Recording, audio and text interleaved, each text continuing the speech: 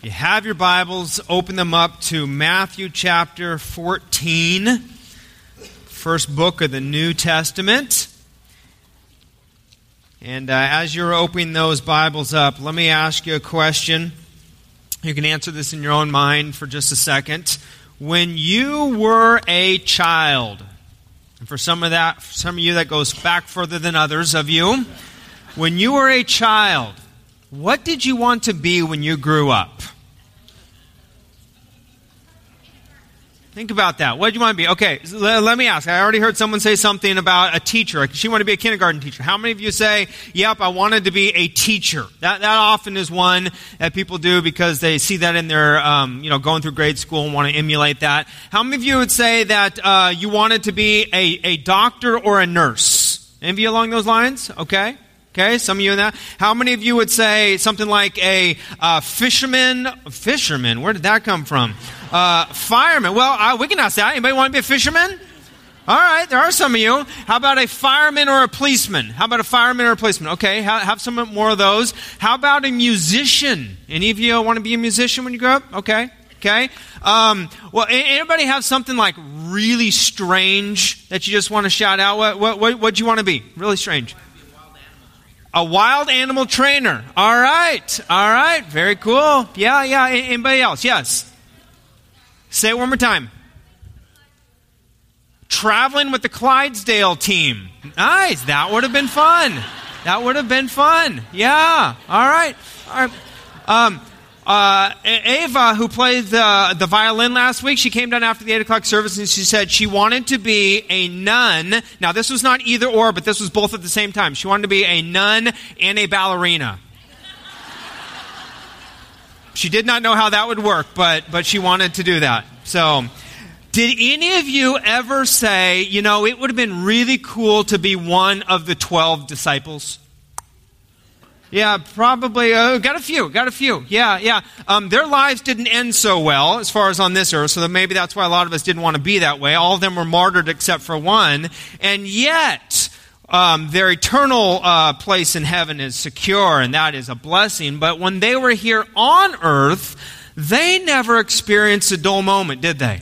I mean, you think about the storm that we talked about last week, the 20-foot waves, and how Jesus calmed those and seeing those types of things. You think about the miracles and the healings that Jesus did. It was never a dull moment. And so if you want to, again, open up your Bibles to Matthew chapter 14, we're going to see that today, that there is a lot of exciting things going on around the life of Jesus. And so, as we enter into this passage, starting in verse 22, I just want to kind of point out that Jesus has just finished feeding 5,000 people. And he's fed them with the 5 loaves and the 2 fish. And then in verse 22, it says, immediately Jesus made the disciples get into the boat and go before him to the other side while he dismissed the crowds. Now, my mind naturally said, why would Jesus do it like that? Why didn't he want the disciples there to mingle with the crowds and such? I happen to believe it was because Jesus didn't want them to be swayed by public opinion.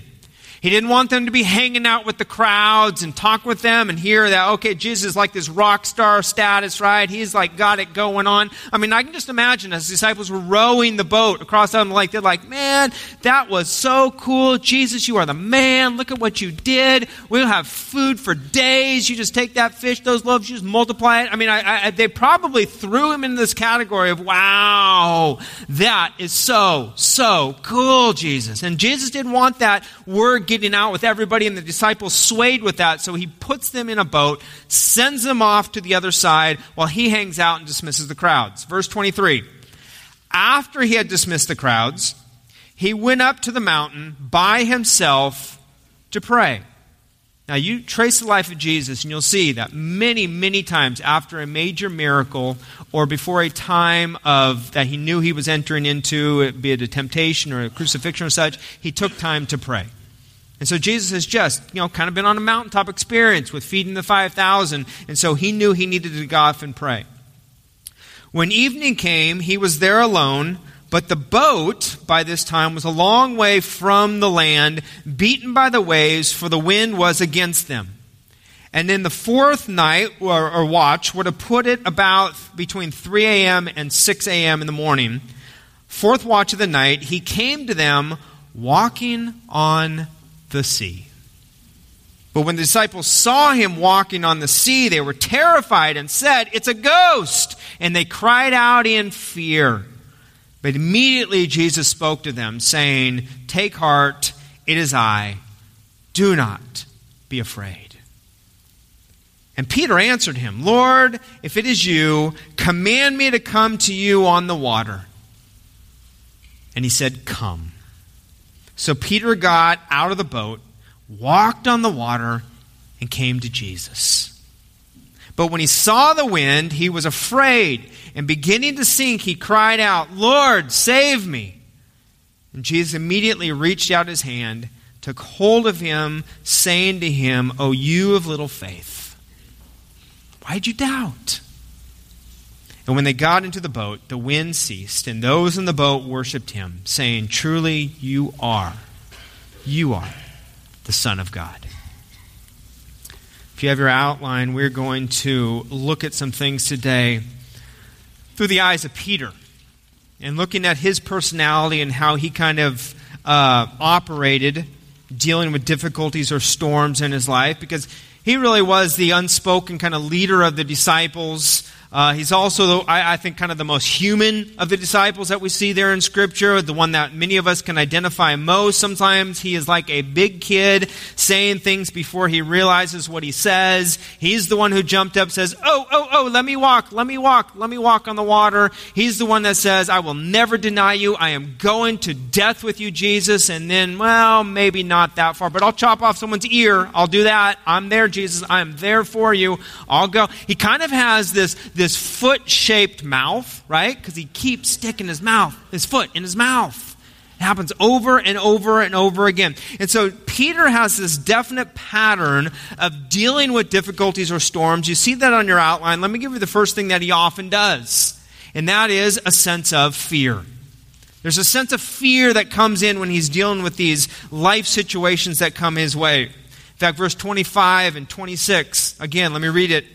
Says, about the fourth watch of the night, Jesus came out on the sea, walking on the sea. But when the disciples saw him walking on the sea, they were terrified and said, "It's a ghost," and they cried out in fear. Now, I am not sure how much Jesus did this walking on the water. I mean, we don't know. We see it recorded in a number of the Scriptures. We kind of imagine that it only happened once. But I wonder if Jesus ever just did it just for the fun of it. I mean, really, think about that. In fact, look at what Mark says. Wouldn't that not be cool, by the way? Wouldn't it be cool to kind of walk on the water? Look at what Mark says in Mark chapter 6. Same story, same wording, about the fourth watch of the night. He came to them walking on the sea, and he meant to pass them by. What is that, right? I mean, it's just like out strolling, and he's like, "Hey, this is cool." And then they're like, "Hey, Jesus." And he's like, "Oh, I was on my way over here, but okay, I guess I'll come over and talk with you guys." I mean, is that not kind of what it was getting at, right? I mean, what is Jesus doing there? It's just so casual. He's out there walking on the sea. And you can just picture now all the disciples, they are sleeping in the boat, 6 a.m. or 3 a.m., 4 a.m., 5 a.m. I'll put it about dark 30 somewhere in there, right? 4:30, let's say. And all of a sudden they're awakened, and instead of saying, "Oh, that's Jesus," they jump to this conclusion. It's a ghost. Now, Jewish superstition said that if there was a appearance of a spirit at night, that it would bring disaster upon you. And so I'm sure the disciples were aware of kind of this superstition. And so kind of, think water spirit. They were thinking the water spirit was coming out their way. They jumped to that conclusion, which, by the way, let's put this into our lives. I mean, don't we do that as well, right? I mean, often the fear of what could be is really more frightening than what really is, right? The perception of the projections can be more unsettling than what is really going on. This week, when something comes up, don't just jump to the worst. Don't just say, it's a ghost. It may be God working right in the middle of whatever is going on. And so we see in verse 26, where it says, and they cried out in fear. Think about maybe something that you're going through this week. Maybe it's something from your past. Maybe you've got some baggage and you know it, or maybe you've got some stuff, some scars in your life, and they're kind of being picked off or picked over. Maybe your baggage has got baggage, you would even say. Okay? Maybe you are fearful of committing in a relationship, and that's hard to do. Maybe you're fearful of something's going to come out of the closet that you stuck in, some skeletons in the closet at the wrong time, and so you're just kind of afraid of things in your past. Maybe it's something in the present. Maybe it's something going on right now. Maybe a situation in your marriage, maybe in a dating relationship that you're in. Maybe it's something with a health concern that you have, or finances, or something with your work or your career, or that's it. Maybe your schooling. Maybe it's something that you're dealing with right now. Or maybe it's a little bit of fear of the future. Maybe there's kind of this anxiety or this thought that things are so uncertain. We don't know what the next few years hold. You know, this last week here in Stockton with the bankruptcy hearing and the court ruling, and that did not, get determined yet, but people were kind of up in arms. What's going to happen? What's going to happen? Could affect a lot of people's pensions who'd worked for the city for a number of years. And there can just be kind of some uncertainty, some worry, and some fear. Can I remind you, we do not know what the future holds, but we know what? We know who holds the future, right? And whatever you are dealing with, whatever you are going through, whatever you are worried about, past, present, or future, God is there. He was there in the past. He's here in the present. He is already in the future. He sees how it turns out. So give that to Him. Focus back upon Him. Don't just step out in fear. Peter forgot that. Peter steps out in fear. But let me remind you what then happens when they experience his present fear. And look at what Jesus says in verse 27. It says, but immediately Jesus spoke to them, saying, take heart, it is I. Do not be what? Do not be afraid. And so here comes the pattern. All right, it starts out with a sense of fear. Next fill-ins on your outline there is now Peter is told to have courage. He's told to have courage, which leads to a focus on Jesus. The focus on Jesus brings that courage into his life. The courage keeps his eyes focused on Jesus. Jesus says, don't be afraid.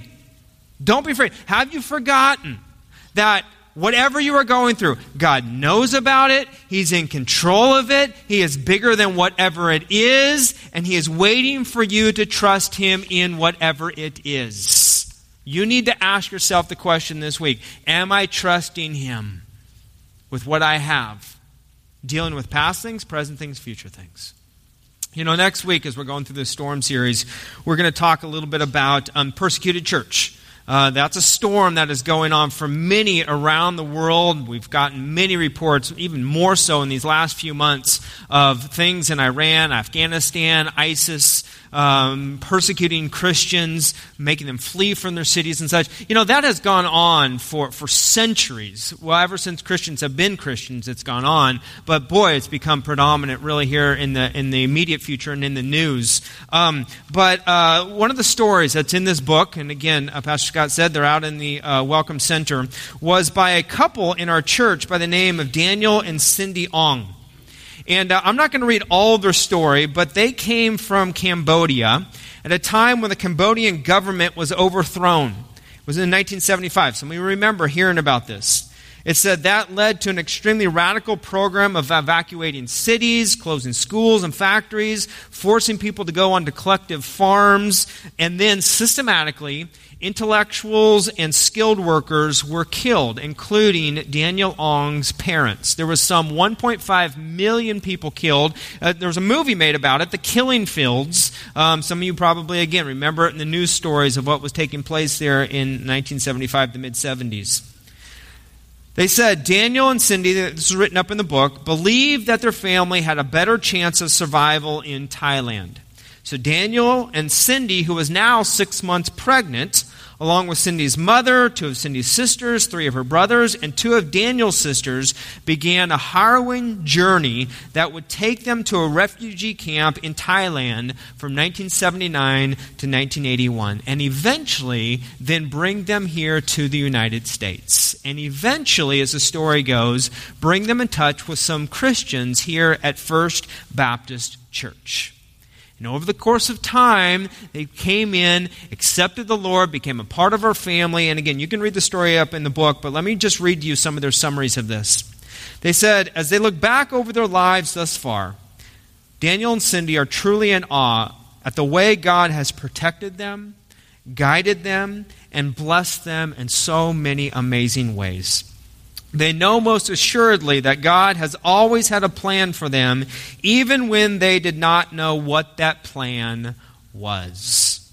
Going back to the darkest days of Cambodia and following their journey through Thailand and eventually to Stockton, Daniel and Cindy can trace God's fingerprints on their lives and their circumstances. Not many of us will ever experience the trials that they have encountered.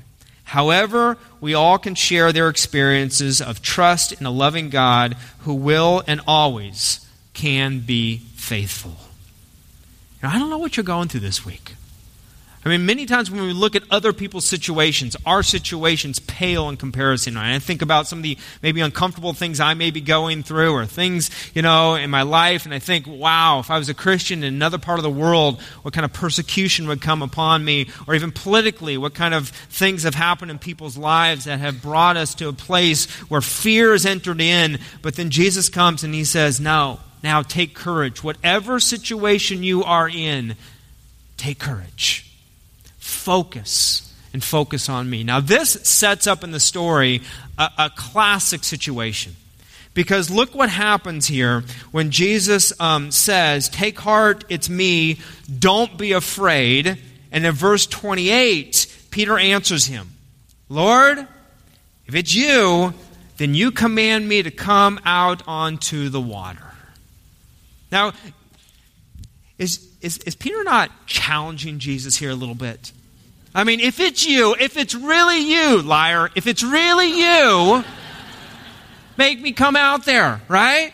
I mean, it's almost like Peter, remember Peter, okay, kind of bravado, kind of like, hey, disciples, watch this one. Hey, if it's you, you make me come out there. And what does Jesus say?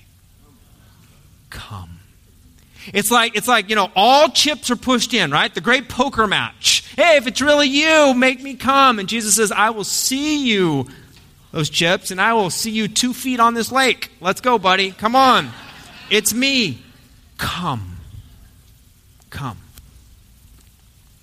And Peter just does the Jesus thing. So Peter got out of the boat, verse 29, and walked on the water. And he came to Jesus. Can you think of a time in your life when you were challenged to get out of your boat? When you were challenged to get out of your comfort zone? When you're challenged to do something for God that maybe was beyond you? We've seen some of that already happening with the Storm series that we're in. We kind of led into the Storm series with Back to Church Sunday that came a couple of weeks ago. 3 weeks ago, the week before Back to Church Sunday, we put postcards in your bulletins, and we encouraged you. We said, hey, would you invite someone to come? Family member, friend, work associate, whatever it may be. Just invite someone to come. I had no idea one couple where they went with that thought. They talked to me at the back of the service on that day, the week before Back to Church Sunday. And he said, Pastor, my wife and I, we're going to bring 50 people next week. My first thought was like, wow, right? My second thought was, and who has 50 friends that they can invite like that to come? And then, oh, me of little faith, my third thought was, yeah, I'll believe it when I see it. Really? That next Sunday, all 50 plus came here to our services. They were in the 11 o'clock service. They were in the back 4 rows. They were kicking people out left and right because they all wanted to sit together. And I went through and I introduced myself to every one of those people who came. I mean, look at the challenge that we put out there, and they just put that thing on steroids. Absolutely, we'll do it. We'll take you up on that. You say, come, we'll come. Let's walk. Let's walk on the water. In fact, more of them came this week. The friends, I saw them coming up the stairs here today. They said, we got more friends who are coming this week. We met them out at the barbecue. They were saying, we loved it here. We'll be back. I called them on the phone that week. We'll be back. So much fun to see. Of people who took the challenge. Said, yeah, we'll do that. We'll follow that. Many of you are doing that right now, even in your homes. We have a couple here, Mark and Lori Brown, who've been a part of this church for many, many, many years. They've been a part of the New Beginning Sunday School class. They, New Beginning Sunday School class decided, well, church is doing the study on Stormwatch. We'll get into homes. We'll do that. So Mark and Valerie Turner opened up their home, just like they did last year with the Not a Fan. Mark and Lori were away for a few weeks, came back to discover that group was full. Said, sorry, we can't take you anymore. So, they got a little bit of bad attitude. Just a little bit, Mark told me.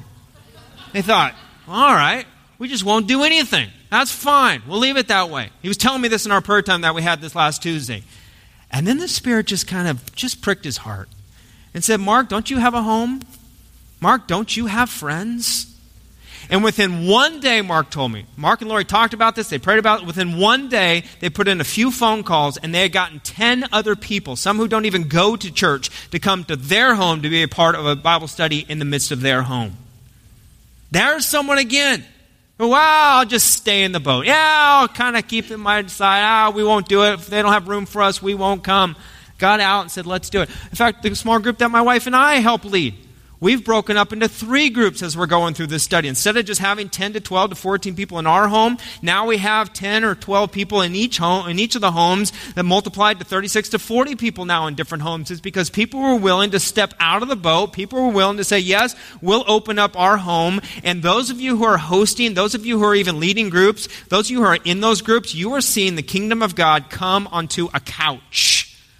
And there is something special that happens when those relationships begin to be built. We do that here. We do that corporately, and this is a valuable thing to have. It is valuable to come to Sunday school classes or Wednesday night, but there is a whole other level that happens when it happens in homes as well. And we get to meet each other on a different level. We get to challenge each other on a different level. We get to see God moving us and directing us in different ways. And so we're thrilled as your staff that you're stepping out and taking up that challenge to go and make disciples and being literal about it. To go and invite and being literal about it. I don't want to just invite 1 or 2. I'll invite 50. I'll invite over 50. Can you imagine what transformation we would have at this church and in this city if each of us got serious about that? Fear probably strikes us, doesn't it? No way, I can't do that. Or even some of you are saying, they're going to sit in my seats. Huh? You're thinking that, right? This is my seat. This is mine. It's not, is it? Your name's not on it unless you snuck in here earlier and wrote it on the underside. And if you did, you show me it. I'll let you sit there. And then we'll talk later about that, okay? Yeah. Fear. It strikes fear in us, doesn't it? Jesus says, take courage. Take courage. Focus on me. Now watch this. Look where this goes. Into verse 29 and 30. It says, so Peter got out of the boat and walked on the water and came to Jesus. But when he saw the wind, he was afraid, and beginning to sink, he cried out, Lord, save me. Here's the next step of Peter's pattern as he deals with storms and things in his life. It's a step of forgetting, which leads to then more fear. Forgetting, which leads to more fear. I don't know about you, but this is probably the place when I am most like Peter. I get a little success, I take up the challenge, I start walking on the water, things are going well, but then I forget with what is important, or I forget that it's not in my power, but it's in God's power. And then look what happens there in verse 31a. But immediately Jesus reached out his hand and took hold of Peter as he was sinking, saying, O you of little faith, why did you doubt? Now look at this. But Jesus immediately reached out his hand. How far away did Jesus have to be from Peter to just reach out his hand? Right? He was not Plasman, Super Roboto, kind of, across the lake 20 feet, right? He didn't do that. Peter was right there. He was right there in front of him. And he took his eyes off him. And he looked a different way. And look what Jesus says to him. "Oh, you of little faith, why did you doubt?" You know, Jesus repeats that phrase a number of different times in the New Testament. I thought about that this week. That kind of scares me. When I get to heaven, I'm hoping that Jesus will say, "Well done, good and faithful servant." In fact, I'm banking on that. But how many times is he up there until that point when I get to heaven when he is saying, "Oh, you of little faith, why did you doubt? Why did you doubt?" I doubted when someone said they'd bring 50 friends. Yes, I did. I'll admit that. Why did you doubt? Why do we doubt that someone wouldn't want to come with us? Why do we doubt when we share our faith that someone would want to hear that? Why do we doubt? But we do, because we're like Peter. We forget. We forget where our source comes from. We forget what we keep our eyes upon. And we forget. Peter makes it the whole distance across. I don't know how far he went. But when things got easy, he got distracted. It was almost like he took it for granted. When it got easy, he got distracted. And let me ask you that question. What is your biggest distraction from focusing on Jesus? Where's a place in your life where maybe you have not kept your eyes focused on him? I'll tell you one that we'll be talking more about in the new year, but kind of this first year that I've been your senior pastor, I haven't looked a lot at the future and the debt that we have here at the church. To be honest, it's been a little, okay, let's just kind of let that go. And I think you guys have given me a pass on that, right? First year, we'll kind of let him go that. But now I'm feeling it's more my responsibility to look at that and take that on. If you were back here in 2001 at this church, I was, along with Pastor Jim, kind of the chair people for the campaign to raise the funds for that building that went up. 2001, that building was not here. 2003, 2004 is when it was built from all of your generosity. From you going over and above in your finances and your tithing and your giving, over and above to pay for that building. However, that building is not paid off. And many of you might not know that. And so it's part of my duty to bring that awareness, to say we still have about a $3.5 million debt on that building as well as the ministry center that we're kind of putting together. But we need to be aware of that. And not to look at that with a sense of fear, but to look at that with a sense of, okay, God, how are you going to bring that about? What are you going to do to make that a part of what we all take responsibility for? And that can be fearful. We can look at that in a big way, or we can simply say, yes, I want to give to that. And so, again, I'll share more about this in the upcoming year. But even now, some of you have continued to give every year and every month until even today from back in 2001. My wife and I have done that. We have constantly continued to give to paying down that debt. And so I just want to bring that awareness to you, that if you wanted to give over and above towards that, that is something that we all as a family want to come together on and say, let's take responsibility and let's make that happen. I know that's not a lot of fun because we're not doing building projects and making that happen, but it's a part of the health of this church and going forward.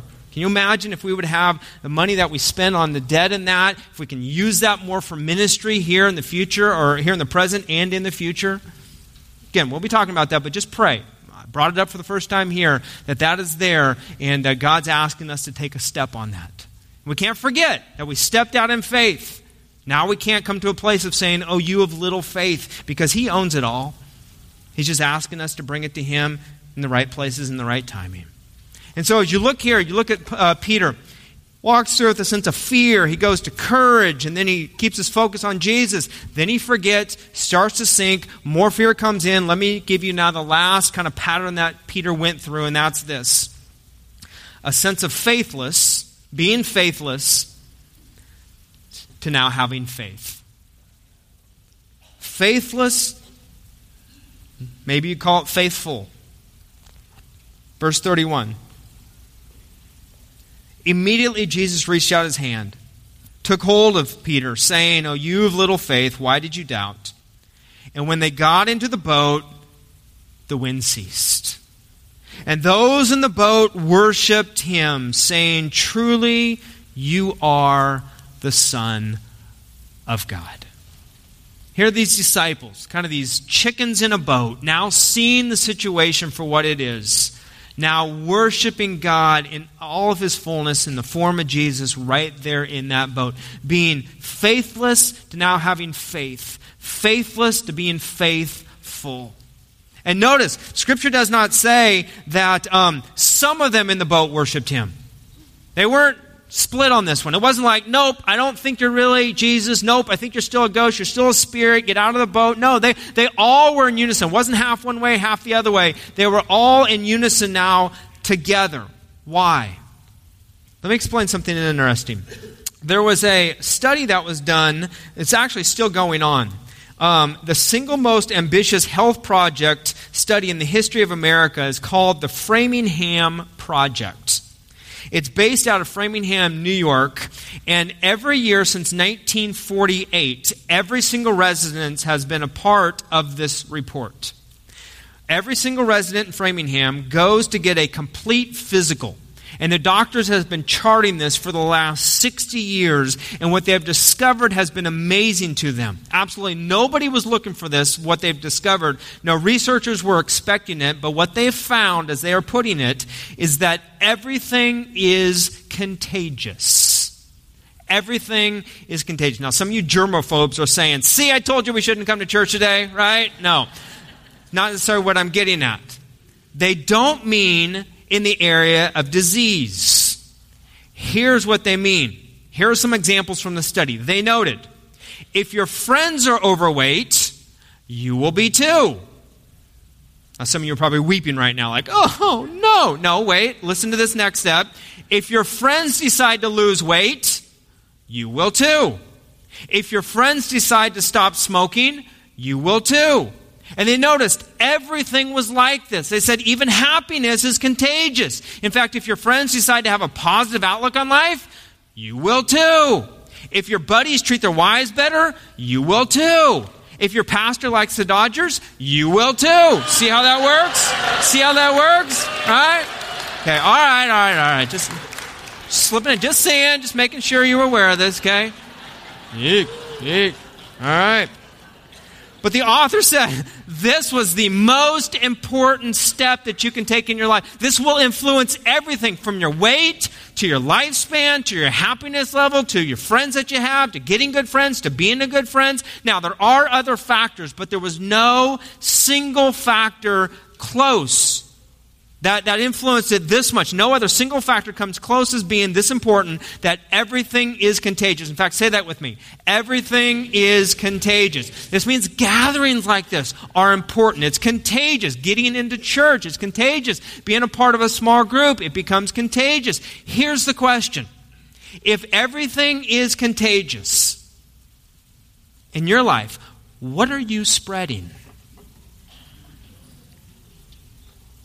You spreading fear? You spreading courage?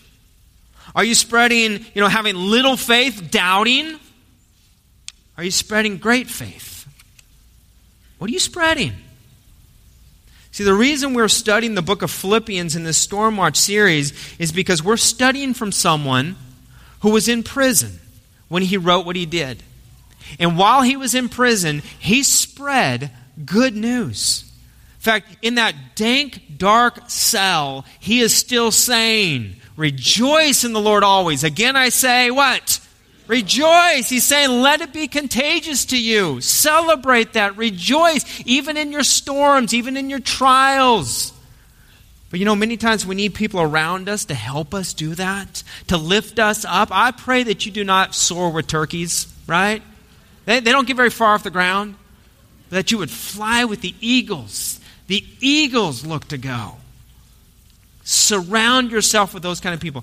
It's interesting because on the night when Jesus entered his biggest storm of his life, he knew the importance of surrounding himself with community, of surrounding himself with a small group of sorts. 12 guys, disciples. And I don't doubt that he recalled how they all worshiped in this boat on this night. When he chose them to focus on God. When he said, you know what? They got it. These are my friends. These are the people who need to walk with me on this tough, tough night. And even though they all kind of ran in fear, I think the disciples looked back on that night and said, okay, we failed him, but we got the message. And I'll tell you why. Because on that night before Jesus went to the cross, he took some time to share again who he was. And he took some time to share his purpose. He took some time to model servant leadership when he got down and washed their feet. And then he shared a symbolic meal with them that we still share today. And so we're entering now that time around this table. And the passage says out of Matthew 26, now as they were eating, Jesus took bread. After blessing it, he broke it and gave it to his disciples and said, "Take and eat. This is my body." And he took a cup. And when he had given thanks, he gave it to them, saying, "Drink of it, all of you, for this is my blood of the covenant which is poured out for many for the forgiveness of sins." Yeah, his disciples got it, because we still get it today. And we get to enter around a table time as well, if we've called Jesus Lord and Savior. You know, today we're doing it just a little bit differently. In the trays that you are going to be passed, there will be 2 cups that you will grab. They're stacked together. The bottom one has the wafer or the cracker in it, and then the top one has the juice or the symbol of the blood of Christ in it. So just make sure that you pull up both of those elements, those cups. And then if you want to separate them, maybe just a little twist will help you kind of separate it. You can hold them in your hand or you can hold them together. It doesn't matter. But together then we will come back together as you take some moments before holding the cup, looking at the elements, and pausing, reflecting on your life and maybe some areas that you don't have measured up to God. And none of us do. That's where God's grace comes in. That's where his forgiveness comes in. But just inspecting. So hold those elements. Pray, contemplate, and then when we come back together, we will celebrate it. As we come to this table, you do not need to be a member of the church. You don't have to be a Baptist. This is not a Baptist or a Pentecostal or Presbyterian type of table. This is simply for those who are in the family of God. And we say we love Jesus. In fact, some of you here today may not feel as though you're in that family. We'll talk about that when we pray here, because I want to make sure you have an opportunity to come to this table as well. Everybody's invited, but to partake, you do need to have accepted Jesus Christ as your personal Lord and Savior. Many of you have done that, but if you haven't, let's all pray together that today will be a day that you do. Would you pray with me? God, as we come to this time of the Last Supper, communion, the Lord's Supper, we come in reverence. We come in a spirit of remembering, not of forgetting, but of remembering what you have done for us. And for those of us who have accepted you as Lord and Savior, it's a time of remembering what the disciples did so long ago. As you pass the element of bread and as you pass the cup, and remembering that this is your body that was broken, that was torn, that was split open as you were beaten and whipped and then crucified on a cross. This is symbolic of your blood that was shed, that was given, freely given for us. And so, Lord, we hold that highly, high esteem of what you did for us. We do not take this lightly. Lord, forgive us if we've come in a hectic pace. Forgive us if we've come and not having a heart of surrender to you now. And so, Lord, even now we line up the spirit of worship as we worship you.